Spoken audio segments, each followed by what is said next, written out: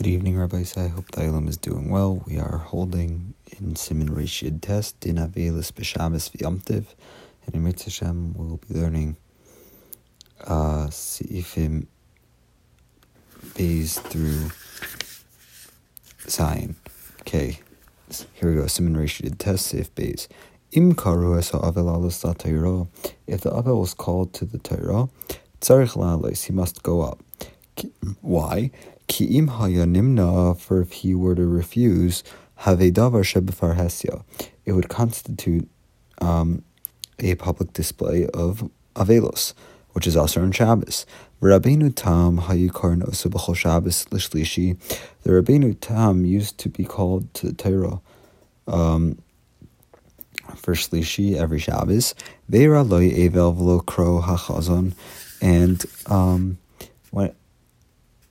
and when he happened to be in Avelos, the Chazan failed to call him up, the Gabbai failed to call him up, the Allahu mi'atzmei ve'omar, he went up himself and he said, Kevon shehergel l'kros shlishi b'chol Shabbos, since he normally gets shlishi every Shabbos, haroya she'enei oile hayom, those who would see that he did not go up today, yeda shehu mechamas Avelos, would know that it was due to Avelos. And this would be a public display of Avelos.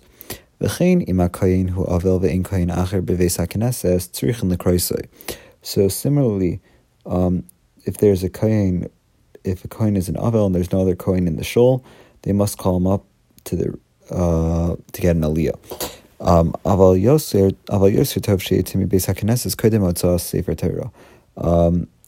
However, it is preferable that the kohen leave the shul before the Sefer Torah is taken out of the Aron Kodesh. This is true only if it is accepted practice for the kohen to leave in order for Yisrael to be called up. That's according to the Chasam Sofer.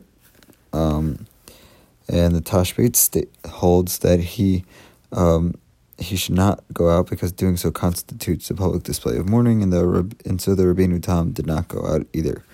Okay. Also, if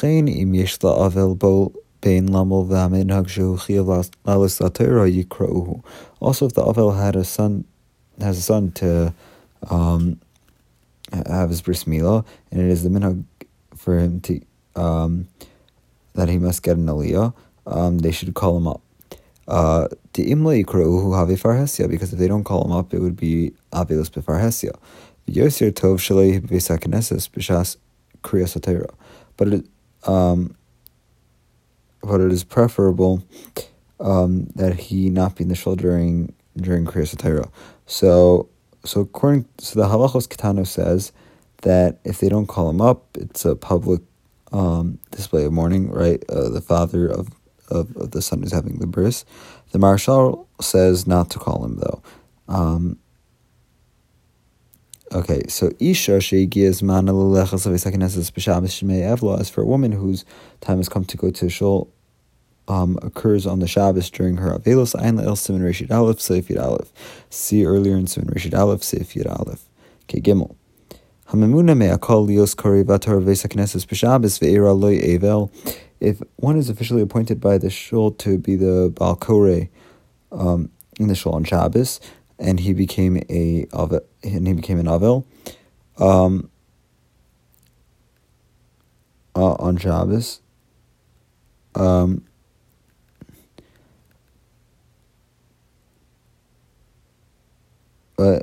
he became an avel. So so on the Shabbos of the first during Shiva, he should not go out. He should not go to that shul. Ki imi yesham, because if he is present there, usually stop mikra eloi. It will raise the question if he should read or not, if he should be the Baal Koreh or not. Okay, Siv Daled. Shabbos oil minyan Shiva. Shabbos is included in the 7 days in Shiva. Even if he received timely news of the death of a relative on Shabbos, when he had not yet begun Avelos, it's still counted as one of the days of Shiva of Motzi Shabbos Korea. And on Motzi Shabbos, he must tear his garments. Okay. Hey, Hakayveres Meso Shamashmua Krova Baragel. If he buried his dead or received timely news of his relative's death on a YomTov, Bein b'YomTov, bein b'chol hamoed, whether YomTov itself or on chol hamoed, lo chala alav avelus ad lachar regel. So he's not subject to the halachos of avelus until after YomTov. So, however, he should light a candle as is done during Shiva. It should not be lit where he eats, not where the person died. On YomTov, it must be lit by Goyim because the candle is not for his personal needs of YomTov, for YomTov. So, v'hani milei b'dvarim shel parasya. So this rule applies to the observance of mourning in public. But the halachos concerning his private life, so must be observed. So the mourning must even be observed in private. So lo yachalif bigadav, he should not change his garments, meaning he should not remove his YomTov garments with regard to new clothing. Regarding new clothing, the Pri Megadim is doubtful about it.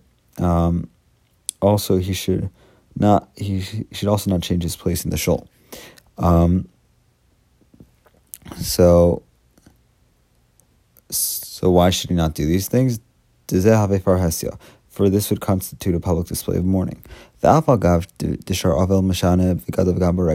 every other Avel must change his clothing during YomTov, nevertheless, this person who has not yet begun to mourn should not change his garments during YomTov.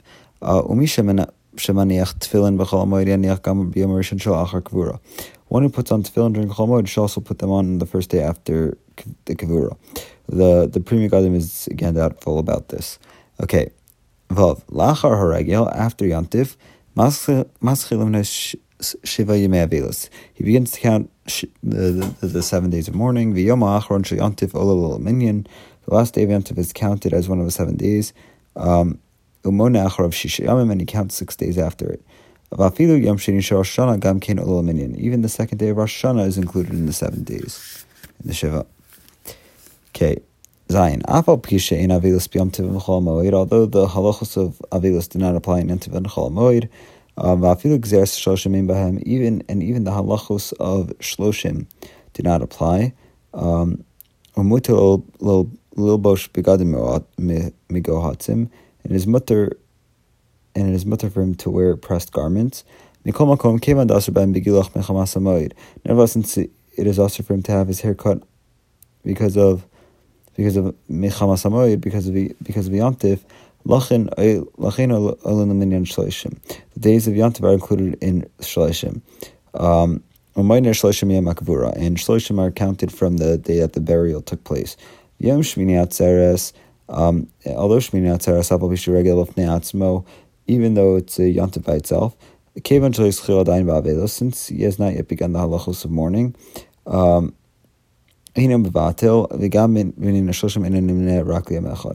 it does not cancel the period of Avelus, and in the total of the 30 days, it counts as only 1 day.